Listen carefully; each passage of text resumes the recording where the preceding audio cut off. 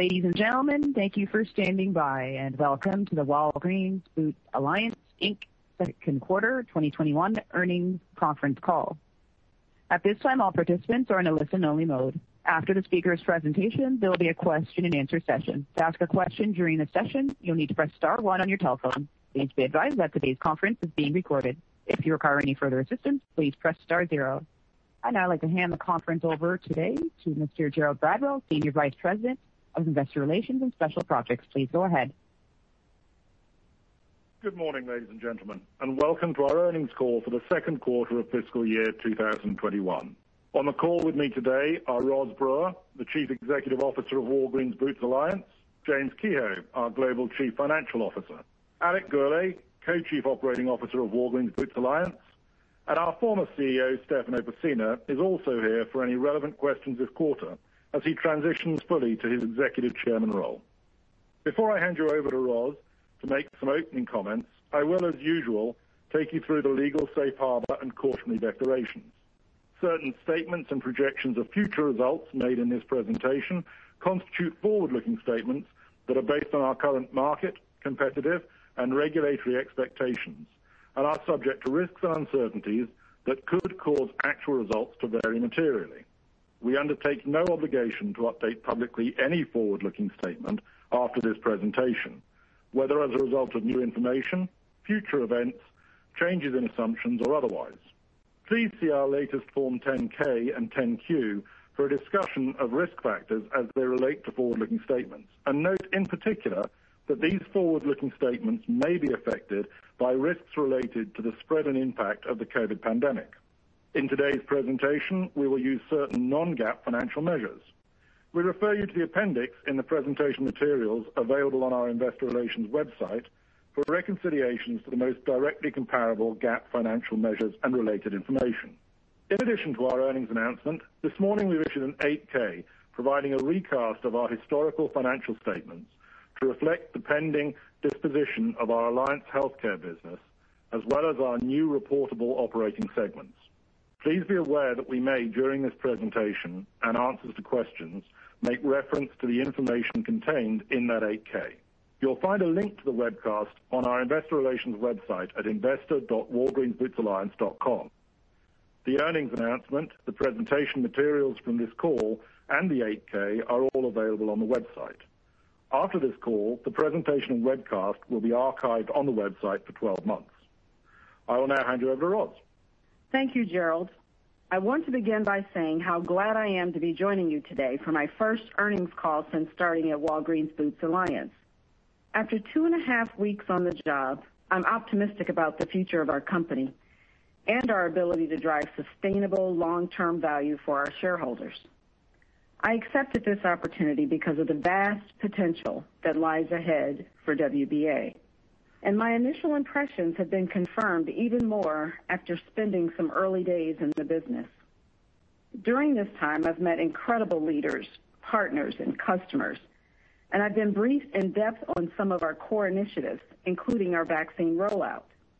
I've also gained a greater understanding of our operations by visiting some of our stores and specialty pharmacies.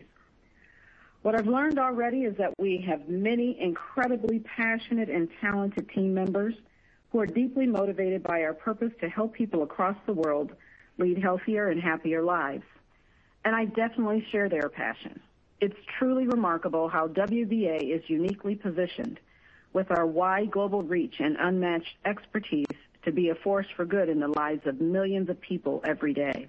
Of course, nothing demonstrates our impact more than the leadership we have shown during the pandemic by ensuring personal protective equipment is on shelves, by keeping our doors open to continue providing vital medications, by setting up mobile units in neighborhoods without pharmacy access, by launching new pickup and delivery options, by rolling out extensive testing and vaccination programs in record time.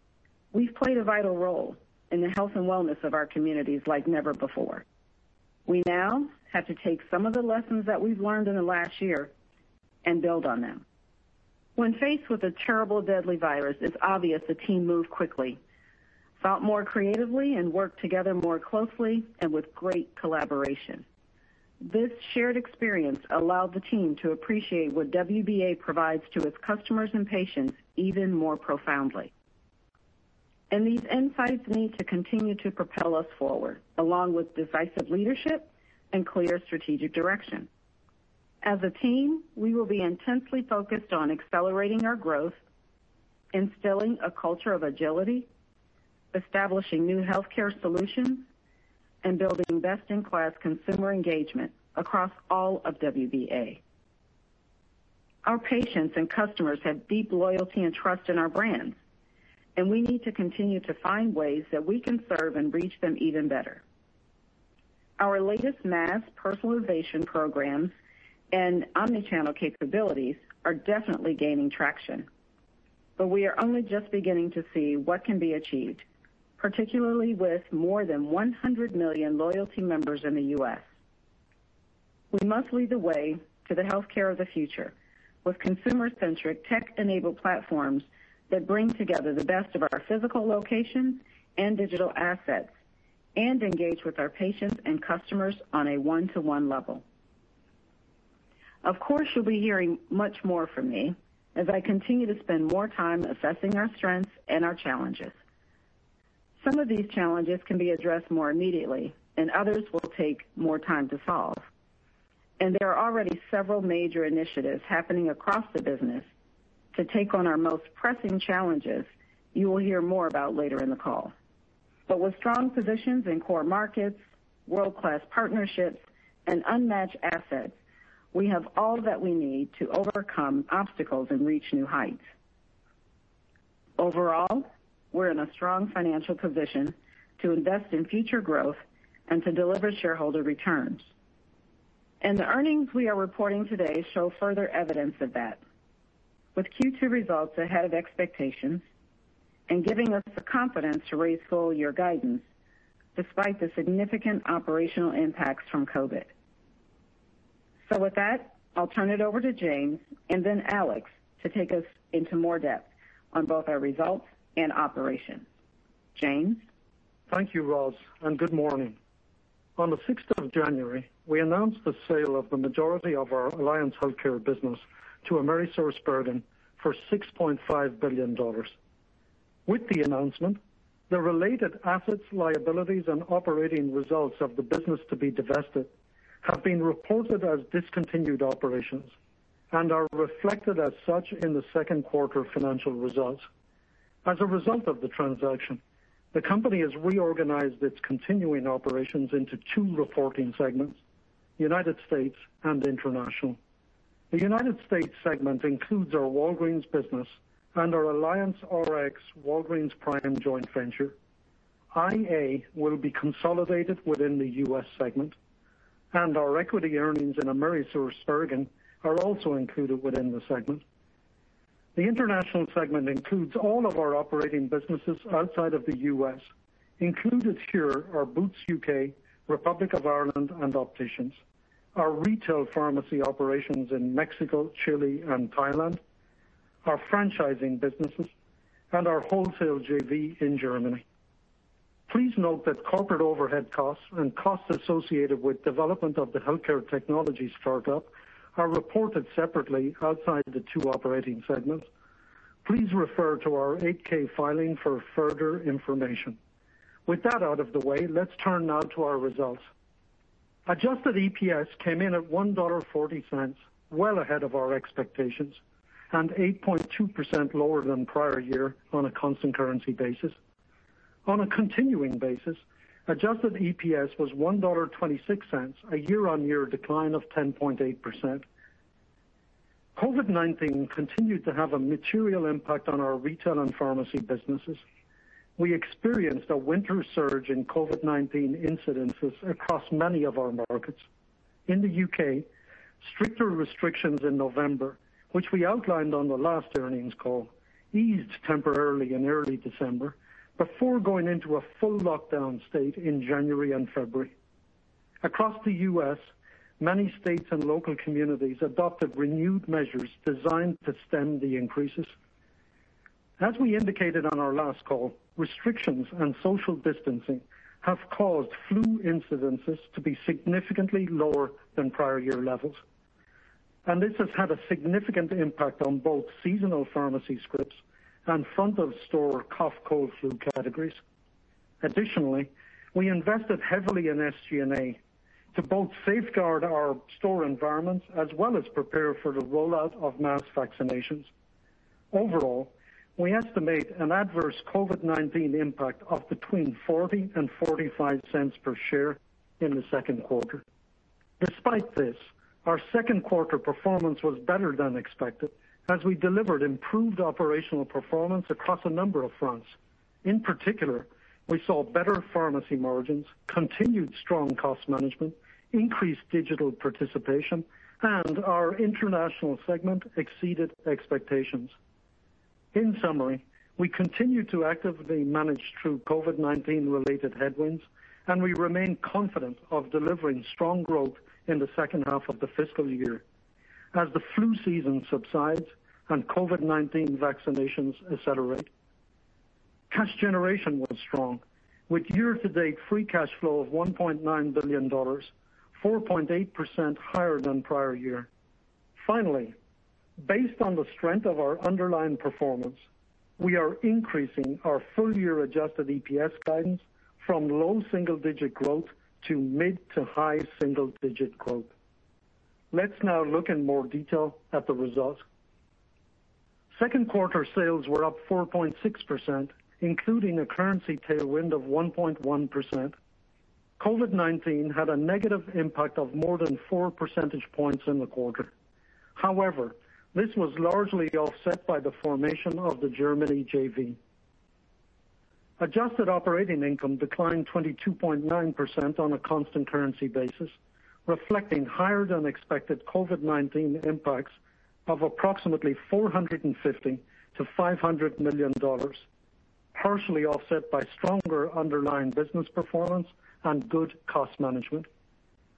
Total adjusted EPS includes both discontinued operations and continuing operations and was $1.40 in the quarter, a constant currency decline of 8.2%. Adjusted EPS for discontinued operations was 14 cents in the quarter, up 26% versus prior year. The result includes a non-operational benefit of approximately 2 cents, as the accounting for discontinued operations required us to stop depreciating the divested assets. On a continuing basis, adjusted EPS was $1.26, a constant currency decline of 10.8%. A favorable tax rate contributed 8 percentage points of growth, and prior year share repurchase activity contributed an additional 2 percentage points of EPS growth. However, these were more than offset by the very significant 27 to 31 percentage point impact from COVID-19. The lower second quarter tax rate was mostly due to discrete tax benefits. On a year-to-date basis, the tax rate is tracking slightly better than our full-year expectations. Finally, on a continuing basis, GAAP EPS increased 8.7%, with a gain on the partial sale of our investment in Option Care Health and a lower effective tax rate, partly offset by lower operating income due to COVID-19. Now let's move to the year-to-date highlights. Year-to-date sales were up 4.8%, including a currency tailwind of 0.8%. On a constant currency basis, sales advanced 4%. Adjusted operating income declined 17.6% on a constant currency basis, reflecting higher than expected COVID-19 impacts of approximately 25 percentage points, offset in part by favorable underlying business performance, including strong cost management across all businesses. Total adjusted EPS was $2.62, a constant currency decline of 9.8%. On a continuing basis, adjusted EPS was $2.36, a constant currency decline of 12%, entirely due to COVID-19 impacts. GAAP EPS decreased 66.7%, mainly driven by a charge within our equity earnings in AmerisourceBergen, partially offset by a gain on the partial sale of our investment in Option Care Health. Now let's move to the U.S. segment.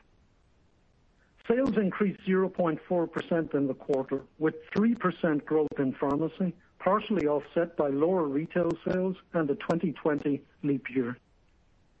Both retail and pharmacy continued to be adversely impacted by COVID-19, including lower foot traffic, significantly lower flu incidents, down an estimated 40%, and a reduction in new-to-therapy prescriptions. Despite a benefit from COVID-19 immunizations and testing, overall, the negative revenue impact was approximately 400 basis points in the quarter. Adjusted gross profit declined 3.2%, with lower pharmacy reimbursement, script volume, and retail volume, partly offset by procurement savings and higher retail gross margin. Adjusted SG&A spend increased 2.1% in the quarter to 17.1% of sales, 0.3 percentage points higher than last year. The increase was mainly due to higher investments in strategic initiatives, including approximately $80 million to prepare and roll out COVID-19 vaccinations. Adjusted operating income declined 18.2%. Excluding COVID-19 impacts, AOI increased low single digit. Now let's look in more detail at U.S. pharmacy. Total pharmacy sales increased 3% versus prior year, with brand inflation partly offset by store optimization programs and the leap year. Comparable pharmacy sales were up 4.5%, while comp scripts declined 1.1%. An exceptionally weak flu season, combined with lower doctor visits, negatively impacted script growth by around 480 basis points. Dayfall within the quarter also negatively impacted comp scripts by around 100 basis points, but this impact will wash out by the end of the year. These factors were only partly offset by over 4 million COVID-19 vaccinations, which boosted script growth by around 140 basis points.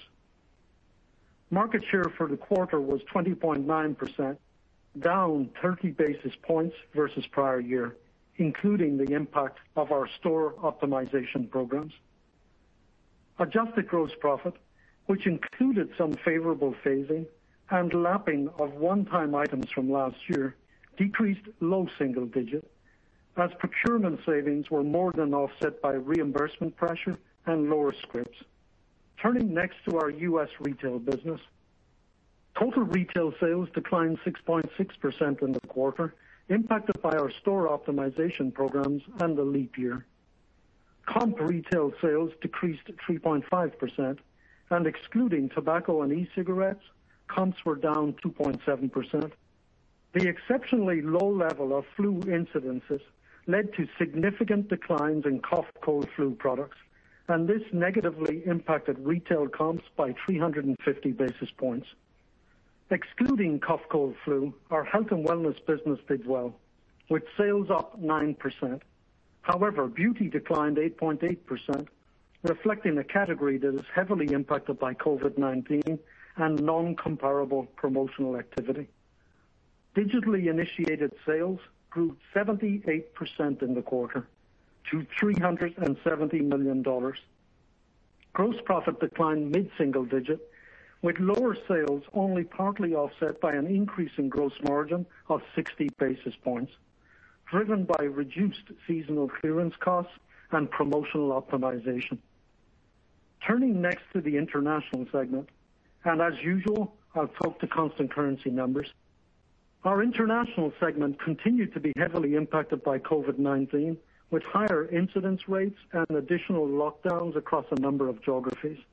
Despite this, we are very encouraged that the business outperformed expectations due to focused execution, notably in Boots UK, Ireland, and Opticians, and strong growth across all of our e-commerce businesses. Sales increased 23.9% in the quarter, including a 34 percentage point contribution from the formation of our wholesale joint venture in Germany. Excluding this benefit, sales were down 9.9%, with declines in Boots UK partially offset by growth in our existing Germany business, Latin America, and Boots Ireland. Gross profit declined 13.4%, due almost entirely to the decline in Boots UK retail sales. Cost management was very effective in the quarter, with SG&A reduced 9.6% year-on-year. This led to an adjusted operating profit of $146 million in the quarter, down 31.8% versus prior year.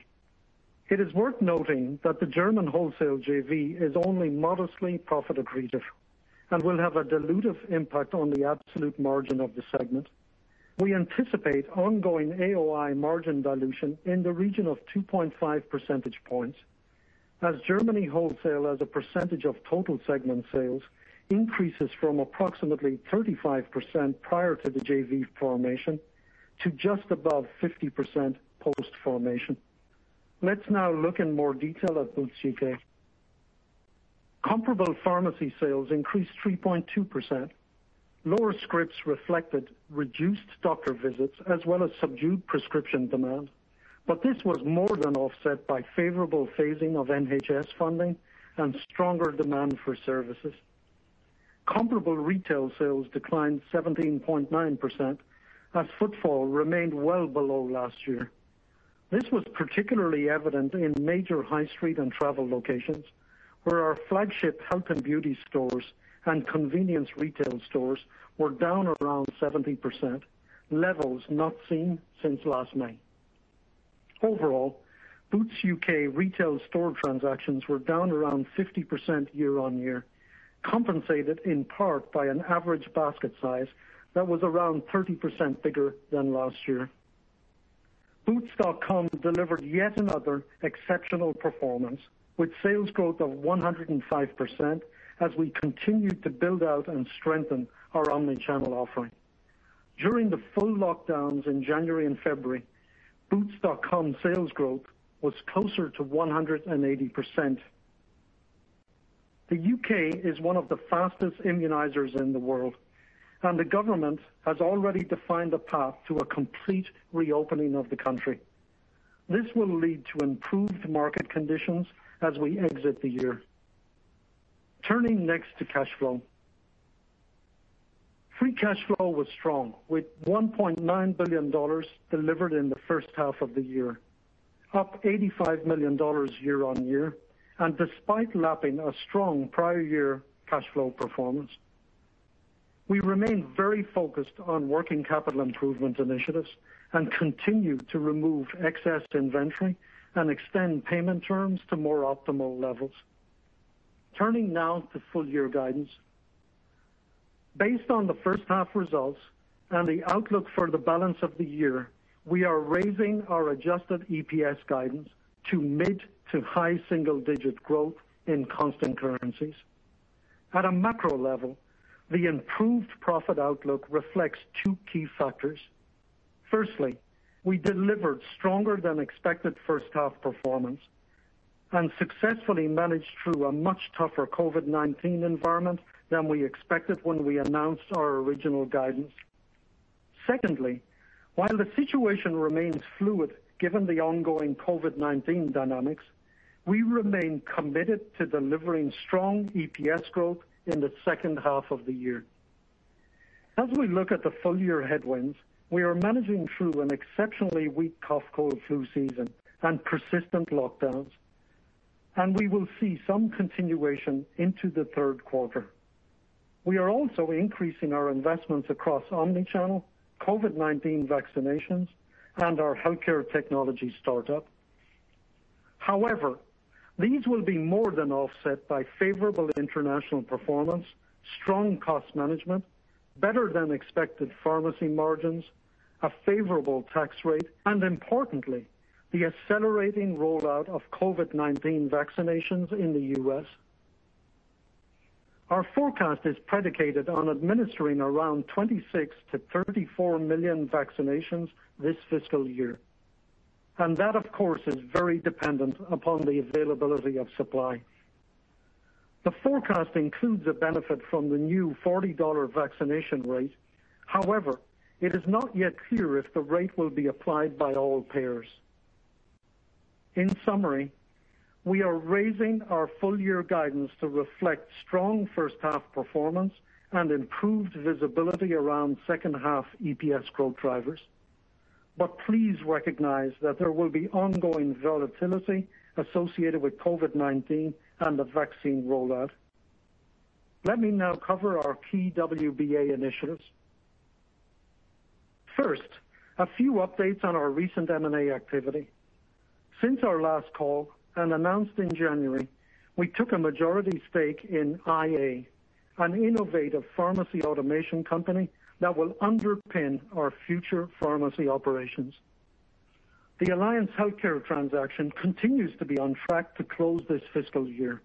Also, within the quarter, we trimmed our ownership of Option Care Health, resulting in approximately $230 million of cash proceeds. Further, we are making good progress on establishing our tech-enabled healthcare startup. Product development and engineering is well underway, and we have also started development of the physical channel. We recently completed a minority investment in Vim, the digital provider of healthcare scheduling and gaps in care management, and we will incorporate their advanced scheduling capabilities in our overall technology platform. In summary, we are on track, moving at pace, and very focused on ensuring a successful launch. Our transformational cost management program is also very much on plan. Our savings goal of in excess of $2 billion included around $80 million of savings from the Alliance Healthcare business we divested. However, we are not reducing the long-term goal to exclude the divested businesses, as we have other cost-saving opportunities to offset the lost Alliance Healthcare contribution. Now, let's turn to the international initiatives. As I said last quarter, one of our top priorities is to turn around Boots UK and return it to profitable growth. The strength of the Boots brand is a central pillar supporting our recovery. Boots' reputation, as measured by YouGov, is now at a 5-year high. The dual focus on cost efficiencies and investing in our future continues at pace. Our store-based online fulfillment model is proving to be an effective way of ensuring we can flex our distribution capacity to meet online demand. In fact, December was our largest ever online month, and with second quarter sales growth of 105%, Boots.com represented 26% of our total UK retail sales. February saw the launch of Boots Online Health Hub, conveniently connecting customers to all Boots existing healthcare services, as well as an increasing range of local doctors, therapists, and dermatologists. Leveraging Walgreens' successful Find Care platform, the Hub's aim is to help people in the UK find accessible and affordable healthcare services where and when they need them. In-store investments continue at pace and are targeted at enhancing the customer experience as foot traffic returns to the high street. During the quarter, we rolled out new number 7 counters and fixtures in more than 100 additional stores, largely completing our planned UK rollout and taking the total to over 750 stores. Building on our success in previous quarters, we have added new on-trend beauty brands, and we are attracting new customers to Boots. Building on our growing reputation for stocking cult brands that were once only available from specialist beauty sites. We continue to play a key role in the community, with 25 major COVID-19 vaccination hubs now operated by Boots UK.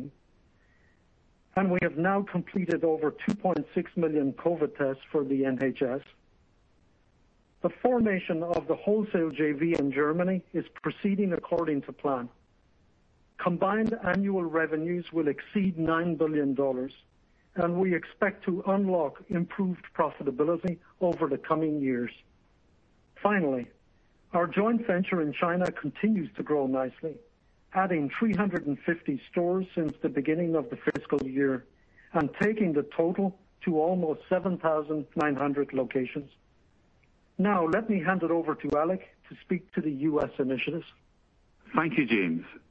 We've had another busy quarter as we continue to execute against our strategic priorities of modernizing our pharmacy business, transforming our retail operations, and developing our digital capabilities. In responding to COVID-19, we have accelerated the evolution of our operations across the United States, and Walgreens continues to play a key role on the front lines of the pandemic. I would personally like to thank each and every one of our associates who have supported our patients and customers in an extremely challenging environment.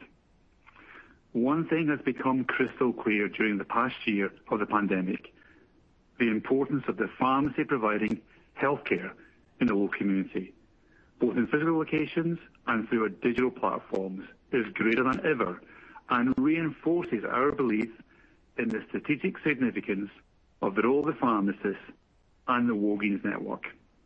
Working with federal and state governments, we have accelerated our role in the fight against the pandemic. We've rapidly mobilized our operations to play our part in the nationwide rollout of the COVID vaccine program. By the quarter end, our teams have administered approximately 4.1 million vaccines to patients in long-term care facilities, at mass vaccination sites, and in Walgreens pharmacies. And importantly, we've partnered with local officials to bring vaccine administration directly into local communities and to the most vulnerable populations. In March, we administered another 4 million vaccines, taking the total to over 8 million to date. At the time of the last earnings call, we had over 30,000 qualified healthcare associates ready to deploy to the vaccination program.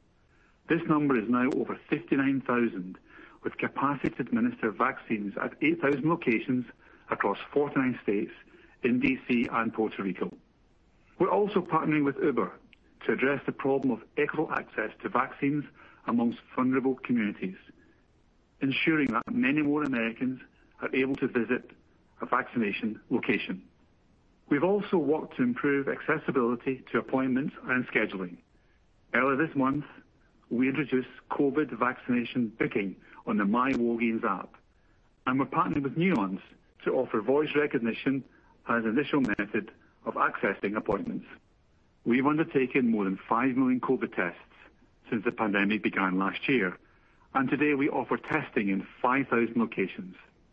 We're working with partners to expand our testing solutions, and we've launched a new business-to-business service called Test and Protect, allowing employers to provide testing and vaccination services to their employees. Improving the efficiency of our pharmacies is our top priority, both to manage costs, but more importantly, to free up pharmacists' time to provide valuable integrated healthcare services to our customers in the local community. As James mentioned, earlier this year, we announced a majority stake in IA, a company which brings automated pharmacy solutions and enhanced workflow capabilities to the Walgreens network. Together, we're establishing our first local automated pharmacy micro-fulfillment center in Phoenix in April. This center prepares maintenance medications for qualifying patients in the area, which are then delivered to their local Walgreens pharmacy or to home, depending on the patient's preferred route. We are now building out a second market in Dallas, which we will start operating in the summer. As we create a more efficient pharmacy operation, in part due to the IA-enabled automated local hub and spoke model, we have exciting plans to enable our pharmacists to play a key part in more integrated care models. We are on track to open the next 40 Village Medical at Walgreens locations by the end of the summer. And we now have 14 locations up and running in Houston and Phoenix. As I've said many times, by coordinating our pharmacists with primary care doctors, we create a more integrated and engaging patient experience, and we believe this will help to lower the cost of care. Our Village MD relationships go beyond our physical locations by also providing an integration of telehealth offerings. Further, on the digital healthcare front, our Find Care platform continues to grow, accelerated by the pandemic. Find Care connects patients to telehealth providers, local healthcare services, benefits enrollment, and healthcare educational tools. We are building our user base and increasing the number of providers accessible on the platform. The Find Care app has now reached a wide audience and is gaining traction. Visitor traffic online and on the app was just below 70 million in the quarter. While much of this traffic was driven by COVID vaccination and testing inquiries, non-COVID related visits increased by 92% versus the prior quarter. We now have more than 45 providers on the platform, delivering over 65 services in 50 states, treating over 120 conditions. Turning next to retail transformation. As you know, we launched our new loyalty program, My Walgreens, last November, providing all members with new loyalty benefits, personalized products and services. Membership has grown from 40 million to approximately 56 million to date, which is a 41% increase versus the prior quarter. In the last month, mobile app usage was up 37% versus prior year. And most importantly, the app is resonating with our most valuable customers. Last month, My Walgreens Net Promoter Score was 41% higher than the score for Balance Rewards, our previous loyalty program. We are continuing to engage with our customers through our mass personalization strategy, which boosted retail sales by 30 basis points in the quarter, building on the 100 basis points lift in the second quarter of last year. As the pandemic progresses, we're really focused on giving our customers access to retail products when and where they want them, through a combination of physical stores and digital platforms, with customers having a choice of store, home delivery, curbside, or drive-through pickup. These enhanced retail pickup options are contributing to strong digital growth. Since last November's launch, over 4 million pickup orders have been completed to date, driving an increase of 78% in digitally initiated retail sales in the quarter. We now have one of the most convenient and quickest omnichannel retail options available in the U.S., with pickup orders completed in just 23 minutes on average, from placing the order to having the product in your hand. We've also continued to expand our same-day last-mile delivery capabilities by adding Instacart as a nationwide partner, in addition to the existing partnerships with Postmates and DoorDash. As we continue to redefine our core omnichannel convenience offerings, we are leveraging the data we generate from it to determine which additional products and services our customers want, and identify new business models and alternative income streams. A great example of this is the development of a financial services offering, which will be available later this summer. And yesterday, we announced an agreement with Income Payments, a leading global payments technology company, to provide convenient and accessible financial services options for our customers. Together, we will launch a new bank account with a MasterCard debit card that will serve Walgreens shoppers both in-store and online, and allow them to earn My Walgreens cash rewards on all purchases. Overall, we are really pleased with the progress we've made on our pharmacy, retail, and digital priorities in the quarter. But I assure you, this is just the beginning. Our assets are uniquely positioned in the local community, and with our ever-growing list of capabilities, we have the opportunity to expand and deepen our relationships with patients and customers. I'll now hand you back to Roz. Thank you, Alex. As you've heard, a lot has been accomplished this quarter. And while operationally our performance has been impacted by COVID-19, overall, we've had a good financial quarter.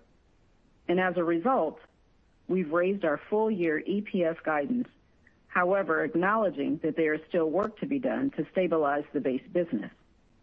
And on that note, I want to take this moment to thank Stefano Pessina for everything that he has done to bring WBA to the point where it is today, with a foundation for future growth. I'm looking forward to working with this team and the entire board as we capitalize on the incredible opportunities in front of us. Again, you don't have to look any further than our response to the pandemic to understand what this company is truly capable of in the future. As just one example of that, we've already administered 8 million vaccinations in the U.S. in a few short months. many of them to essential workers such as healthcare professionals and teachers, as well as underserved and minority communities. And we're poised to deliver millions more vaccinations in the days ahead.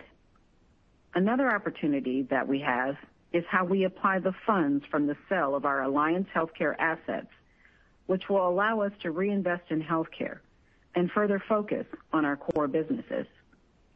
I intend to move swiftly and decisively to lead WBA forward. And in order to do that, I've begun a detailed review of our long-range business plans across the company, as well as how we make investments and allocate capital. I'm taking a close look at where we should reinvest in our business and how we drive financial returns. As you know, we also have a broad range of valuable equity investments across distribution, healthcare, and pharmacy, and I'm reviewing each of those to ensure they provide strategic benefit in addition to financial return. Having been on board for only 2.5 weeks, it's simply too early for me to discuss anything further at this point, but I do look forward to sharing my further perspectives once I've had more time to study the company from the inside. I plan to meet with many of our shareholders in due time and to communicate with you regularly and with transparency. There will be much more to discuss in later calls and meetings, but for now, I am energized to begin planning for the future, and I'm very excited about the opportunities ahead. So with that, I will turn it over to the operator and open the call for your questions. If you would like to ask a question at this time, please press star then the number 1 on your telephone keypad. If you would like to withdraw your question, press the pound key. Please limit yourself to one question. Your first question comes from Kevin Caliendo with UBS. Hi, thanks for taking my call. First, Roz, congratulations in the new role and best of luck going forward. I really wanted to focus on the second half guidance. We're all trying to figure out sort of what is the jump-off point for fiscal 22, and your vaccine number, the guidance in terms of the number of vaccines, would imply a pretty big benefit given the $40 reimbursement rate. Yet the second half guidance number was a little bit softer than I think where we are and where the street was, and we didn't really have that baked in. Are there any additional costs in the second half that we're pulling forward? If you can maybe give us some explanation to that, or anything else that might be one-time-ish in the second half of the year, and then how to think about what the jump-off point would be for fiscal 22 as we think about trying to grow and model beyond this fiscal year. Yeah, hi, Kevin. James here. I'm not sure why you believe the second half is softer, because we've given a range today of 4 to 9%. That's mid to high. And at 4%, that would be 26% growth, and at 9%, it would be 39% growth. So that's the first point. 2 is, when we originally gave guidance at the start of the year, we said that we expected the second half to grow at 30 to 40%. So actually, we see our current guidance as being solidly within the guidance we gave more than 6 months ago, despite, and I really want to add this one, because you asked what's the one time in the second half. Overall, and you talk about the vaccine opportunity, the 30 million, compared to our original guidance, and this is 6 months ago, and compared to 3 months ago, COVID is actually negative. So we put in the positive of vaccinations, but cough, cold, flu, and a series of full lockdowns in the UK and tight restrictions in the US have all completely offset the vaccine opportunity. So actually, if we look at it compared to the original guidance, COVID net, after the benefit of vaccinations, is about 13 cents negative. And some of that will continue into the third quarter. So if you look at the dynamics going forward, third quarter, the first one is we're still in a lockdown in the UK, and retail will reopen, I think it's April 13, and all the rest of the UK will be back for business sometime mid-June. So you can effectively say that half of the third quarter is significantly impacted in the UK. Look at the US market itself right now. Cases are at the same level as they were last May. 65,000 per. And while they've come down, we're still somewhat concerned that some of the negative impacts will continue into Q3. So our view is we've done exactly what we said we would do in the second half, and we're absorbing on a full year basis about 13 cents negative. So I actually would say that the call up to mid to high single digit is actually a stronger call up than the market would have been expecting. But the key negative in the second half is just continued negative COVID, cough, cold, flu, probably into mid-April, and then a lockdown in the UK into mid-April. Beyond that, we start coming back really strongly. So we're lapping a negative prior year, and we have the majority of the vaccination upside falls in the second half. So our most recent results in Q2, we had a $10 million benefit from vaccination, nothing, rounding. So I hope I've answered your question on this one. No, that's been helpful. Thank you. Next question comes from Steven Valiquette with Barclays. Great, thanks. Good morning, and let me offer my congrats to Roz as well. James, in your comments, I guess this question kind of built on the first one a little bit, but you mentioned several factors leading to the increased EPS growth guidance for overall fiscal 21. Some related to the first half of the year, some related to the second half. But really, from the overall list of upside drivers, it'd be difficult to rank order everything. But is there any additional color you can provide on which single factor you think is driving the greatest amount of EPS upside for the overall company in fiscal 21 versus your original expectations? Thanks. Yeah, it's a great question. I'll start off with just repeating what I said last time. COVID, year on year, net of the vaccination opportunity is actually a negative. So where we saw the two single biggest items, I think I would call out, firstly, the UK. And I would call it out in terms of the ability to ramp up and defend our position, particularly in beauty, through our e-commerce assets in the UK. So we've consistently delivered record months, and this quarter was up 105%. But the last 2 months of the quarter were up 180% year on year.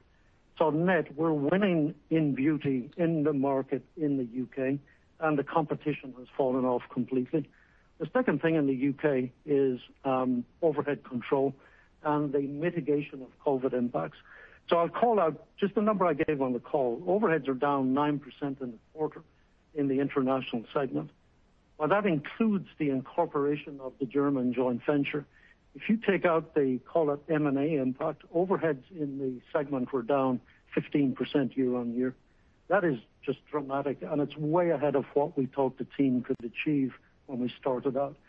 So I think they've massively overachieved on overheads.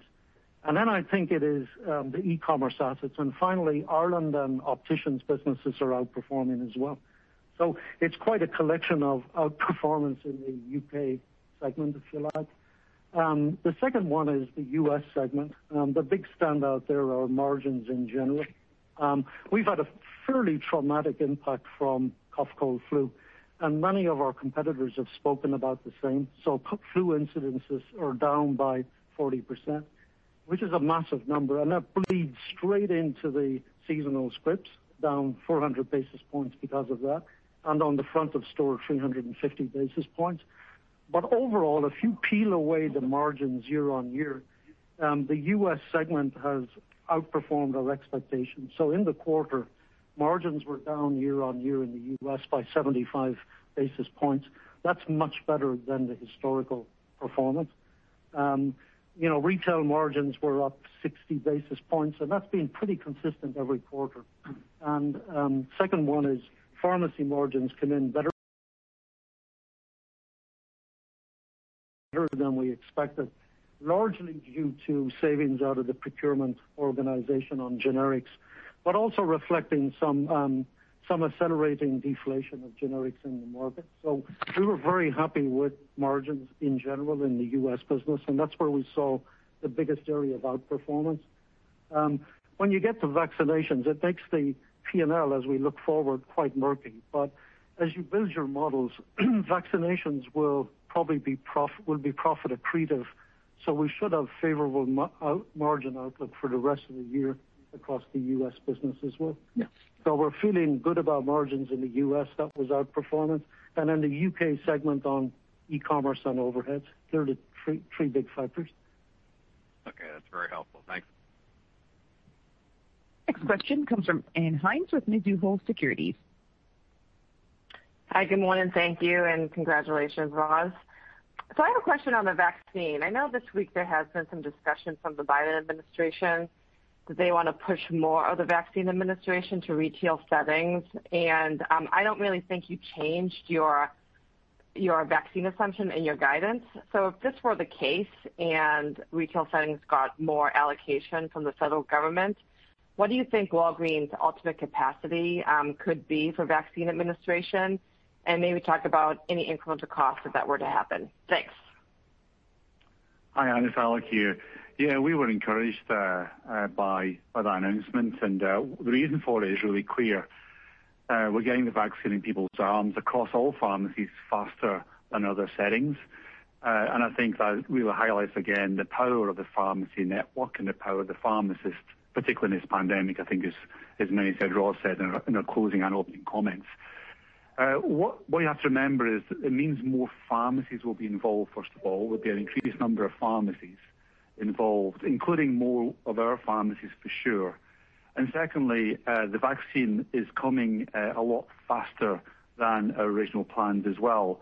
So we've given a range. I think in James' prepared remarks, we said between 26 and 34 million shots, and that's our range. And of course, depending on what we see really in the weeks ahead, we'll be able to give a better internal guidance in terms of what we're seeing.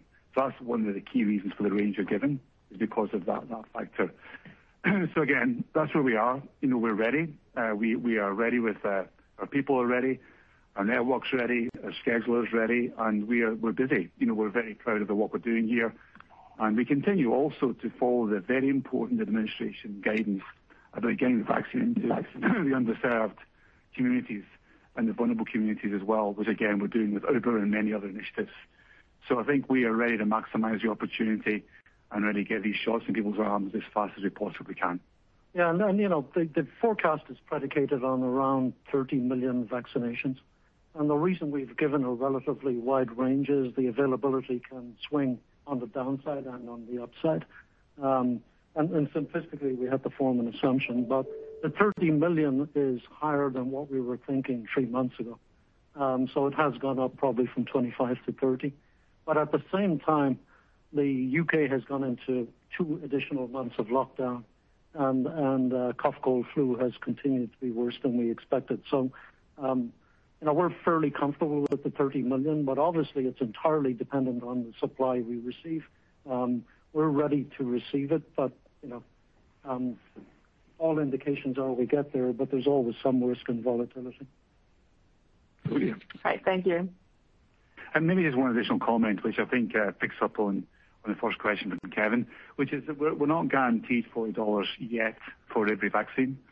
Obviously the Medicare pricing has been set, and we're now, working with our commercial partners to make sure that we understand what they are going to pay. And we're very hopeful that we'll get to that number for every vaccine, but that's not yet been fully confirmed either. Next question comes from Eric Coldwell with Baird. Hi, thanks. Good morning. Roz, we realize it's very much too early for you to provide any specifics on numbers. Our question's more philosophical in nature. I'm interested in your position on things like wages for low-skilled positions, as many employers are proactively moving towards a $15 minimum wage. The country appears headed in that direction. Also, your position on items like tobacco, which Walgreens has been de-emphasizing for years, but hasn't fully exited. I guess in general, it's sort of an ESG topic on the importance of those kinds of initiatives to become a more ESG-centric company. Thank you very much. Eric, thanks for the question. And one of the things that I've been pleasantly surprised about is the work that's happening inside the company on the ESG initiatives. Particularly, let me talk a little bit about wage, because there is a pathway here in terms of getting there over a period of time. In those states where it has been federally regulated, we have matched those numbers. We'll continue to do that. And then over a period of time, we'll apply wages across the U.S. The second question you asked was around tobacco and what's my early read on tobacco. This company is committed to health and wellness, and I think everything we've learned from the pandemic, that's going to be even more of a priority. We'll continue to look at tobacco, but that's one of those issues that's really too early for me to really opine upon. But we'll continue to look at things like that.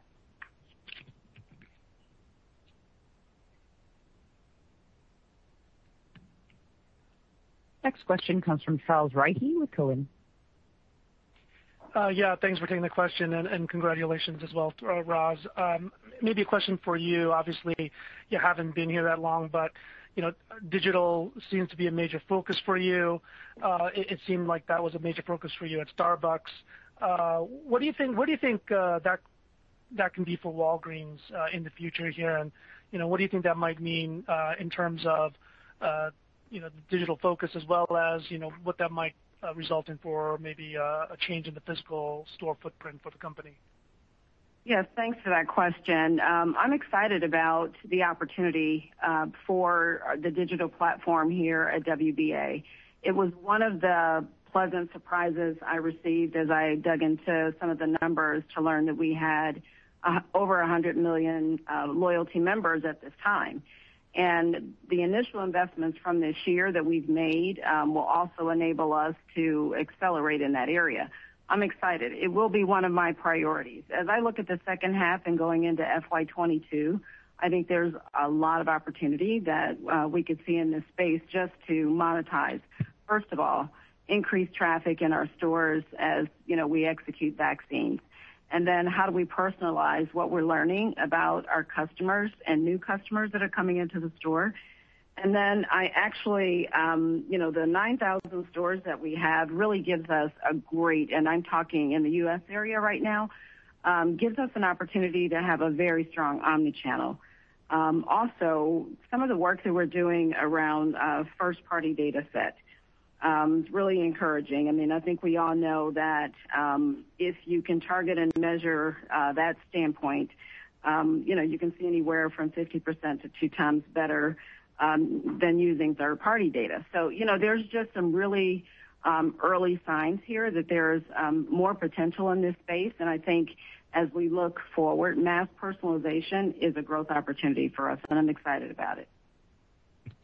Thanks. If I could follow, anything from Starbucks that you've learned that you think is really applicable here? Sure. One of the things that I've learned is that, a digital platform can't stand alone. You have to have a human connection as well. And so as I've visited stores, I'm really impressed in terms of what our pharmacists can deliver in terms of creating really deep personal relationships with the customer base.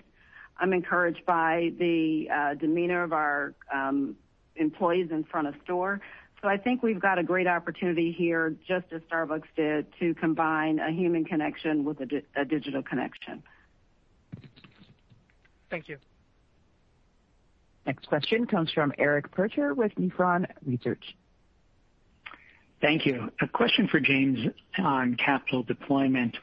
So as we progress through the year, we've now moved the sold operations to discontinued ops. But I recall that part of the initial discussion was that you will focus on offsetting dilution with the $6 billion, putting some of that to work. So I'd love to hear your perspective on debt reduction or share repurchase and how that may play in as we get to the end of the year and the sales completed. Yeah. I think what we've said already is we are required to use about $2.5 billion of the $6 billion to pay down debt. And that's basically to keep the credit metrics where they need to be because we want to retain BBB. What we have said is that we're not going to pursue share buybacks in the short term. So the concentration will be on building out in healthcare opportunities, and that could be around pharmacy. And, the recent examples have been the acceleration of Village MD. The second one has been in IEA, and that's kind of interesting because it's in the sweet space of the automation of the pharmacy and driving maintenance scripts into micro-fulfillment centers over time.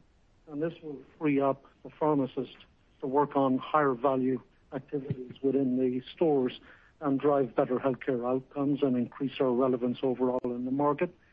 So that's the piece that's not exclusively on U Healthcare. It's also on how do you turn the pharmacy business into the most efficient operator in the U.S. And that's our goal. And free up pharmacy time to work on health outcomes. And then the second part is how do we build out a different, more and very innovative technology-based consumer-centric healthcare business. And that's what we will be coming back with later this year, displaying and showcasing what's developed to date, what has been piloted to date, and effectively launch the entity. And that, I think, will be very exciting. It's premature to get into much of that, but we did say in the comments that we have a tech platform in deep development right now. We also are forming a team. We're also setting KPIs longer term for the business. A lot of stuff to get done, but it's very, very exciting. And I think as Roz comes on board and gets comfortable with it, we'll launch this more extensively. So I would expect that of the remaining $3.5 billion, it's mostly acquisitions. Then if we don't come across attractive targets, we would consider maybe in a year's time, would we deploy some to share repurchases? Don't know yet. Thank you. Next question comes from Ricky Goldwasser with Morgan Stanley. Yeah, hi, good morning. And Roz, congratulations. I'm very excited and happy to see yet another female CEO join the healthcare group. So welcome. My question goes back to your comments around sort of the brick and mortar strategy and sort of that combination of the human factor with digital. The physical footprint has been top of mind for investors, especially when we think about sort of the new change or how consumers are accessing healthcare post the pandemic. So is any early thought or is one of the things that you're looking at, are you also looking at sort of what is the ideal number of brick and mortar stores versus digital storefronts? Or do you think that sort of that 9,000 footprint is the right footprint, the right base, and then build a digital strategy around it? So I'm going to turn this question over to Alex, but before that, I will just remind the group that, it's a combination of both. And when I look at the 9,100 stores in the U.S., they're in some of the most significant zip codes that they can be in, right? It's a wide distribution. And that, I think, is attractive. Now, do we have too many or could we create more? This will come together in a broader strategy. But, Alex, why don't you take it and talk a little bit about store positions in the U.S.? Sure. Thanks, Roz, and hi, Ricky. I think as I said before, at the moment we're comfortable with the number of stores we have in the U.S. And what we're doing is redesigning what they actually do in the communities they serve. And I think the pandemic, to your point, has really helped illustrate the point of how important they are. Who would have thought that we'd be doing, testing in now 5,000 locations, in Walgreens? Who would have thought that the number of vaccinations we're doing across America is so big? And these are just two examples of many other things that we now do with a service inside the company. The FedEx example from a couple of years ago is doing extremely well with pickup. And also we've got financial services coming in quite a different way through my Walgreens. So we continue to be very confident about the footprint we have. They are the best corners. We continue to understand how to provide different services, products and services from them. I think as Roz said so clearly, they are local, they are very human, and they service communities in a very specific healthcare way. And our job over the period ahead is to use the data, the analytics, and the new IT platforms we're putting in place to provide even better solutions and services, particularly in health and wellness, and also in terms of pick-up positions. So again, more to come in this space, but we continue to be confident in our footprint across America.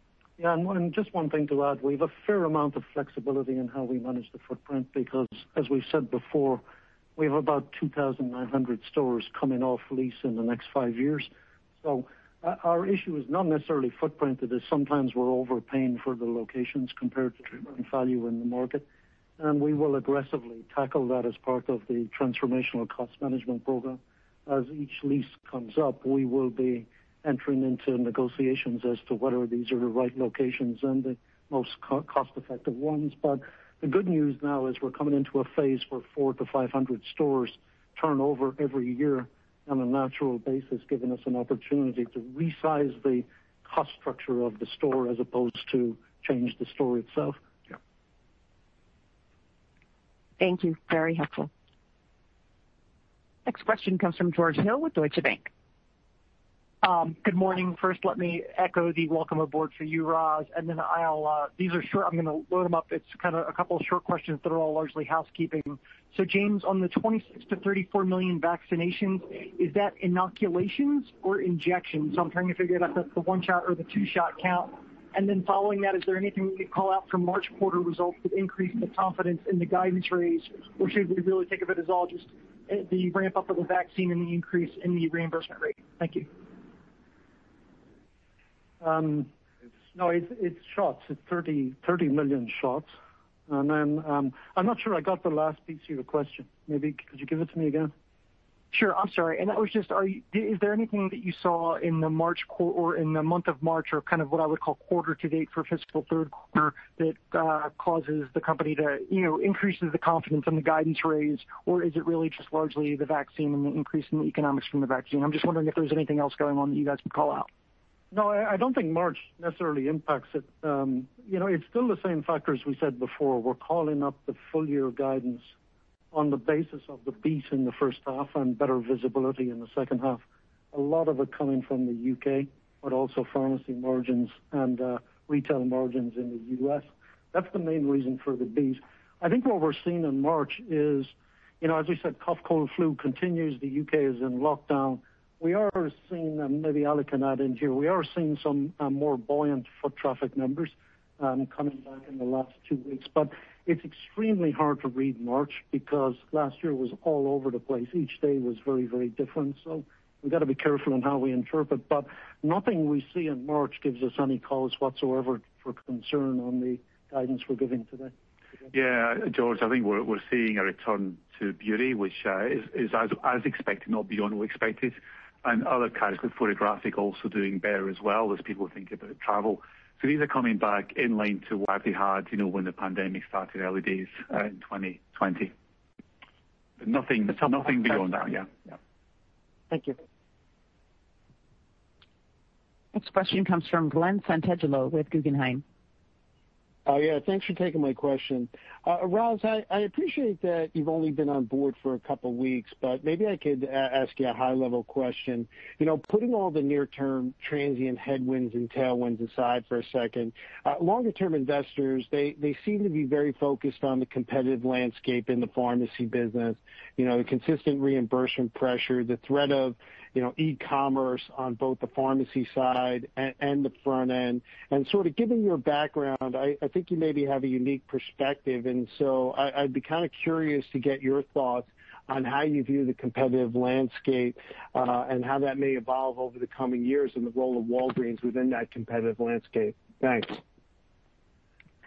Yes, that's a very good question, Glenn. I appreciate it. And it's one of the things that I am sort of poking my nose into as well to understand, what is our best viable position and how do we remain competitive and ahead.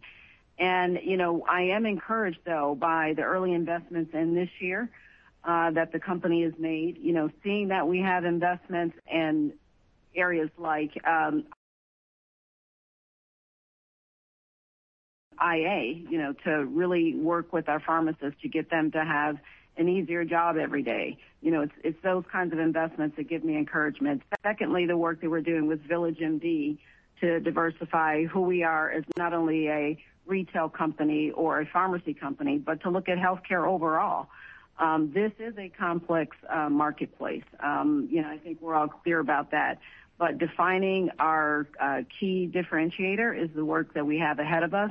But these early innings that we're in right now, I'm highly encouraged by. And so I think there is a way for WBA to diversify itself. It has great beginnings, good bones to it, really good partnerships, and I'm encouraged that we'll define that position. And really, as James said, we'll come back to you to talk about this tech-enabled platform that the company has been embarking upon. Many of you might know it as Horizon 3. And so we are looking at those things that can differentiate us, and we'll come back to you on that. Thank you. Next question comes from Brian Tanquilut with Jefferies. Good morning, and Ross, congratulations again. I guess my question's for Alex. So you called out market share losses as a headwind for the quarter, and I think Ross mentioned the focus is on stabilizing the base business. So what are you guys thinking in terms of strategies, near-term initiatives to arrest that? And then I guess my follow-up is just on pricing. You called out pricing pressure as well, and if I recall last quarter, we were kind of under the impression that pricing was starting to stabilize on the pharmacy side. So has it reemerged this quarter, and how should we be thinking about that going forward? Thank you. Thanks, Brian, to the pandemic. What made the 30 basis points a little bit stronger than the previous quarter? I think the previous quarter was 20 loss. What really was, we think, a couple of bad weeks of really bad weather. We have a lot of stores in Texas, and a lot were closed for all or part of that last 2 weeks. And we're comfortable with what we're seeing in March. So we think that we're in a steady state with retail pharmacy. Med season was solid as expected. We've lost a bit more in Medicaid, but we knew that was coming as one of our key competitors, to be honest, continues to move volume into managed Medicaid. So I think in commercial we're growing as we come to the trends, and pricing we'll know more as we get. It's just about to start for 2022. And of course we don't disclose when the commercial contracts are, but you nothing new to speak about in pricing. We're feeling good, to be honest. I think James, good progress with My Walgreens, which is really the way of giving more value to the front end customer. Walgreens experience. The NPS score is significantly higher, as I said, than the old program. And we're just starting, to be honest, to use first-party data, as Roz also said. So I think we're really feeling very good about the work we've done in the last period to really front-end customers. But this is a changing marketplace. We've got to win back customers from the grocers. The online marketplace continues to grow independently. So our omnichannel strategy is going to be really important here as well, and with the early innings of that, and we're going to keep on pushing very hard here and accelerate the change. Awesome. Thank you. That's all we have. Thank you all for your questions. For those that we didn't get to, I'm sorry. We will reach out to you after the call. I would just reiterate the point that Roz made in her comments. We have had a lot of requests to speak to her. She's very aware of those. But she does need to take some time to understand the business and get her feet under the desk before she can do that. After that, she has assured me she is committed to get out and see as many of you as she can. So we'll look forward to that, and we'll speak to you again in 3 months' time. Thank you very much indeed. This concludes today's conference call. You may now disconnect.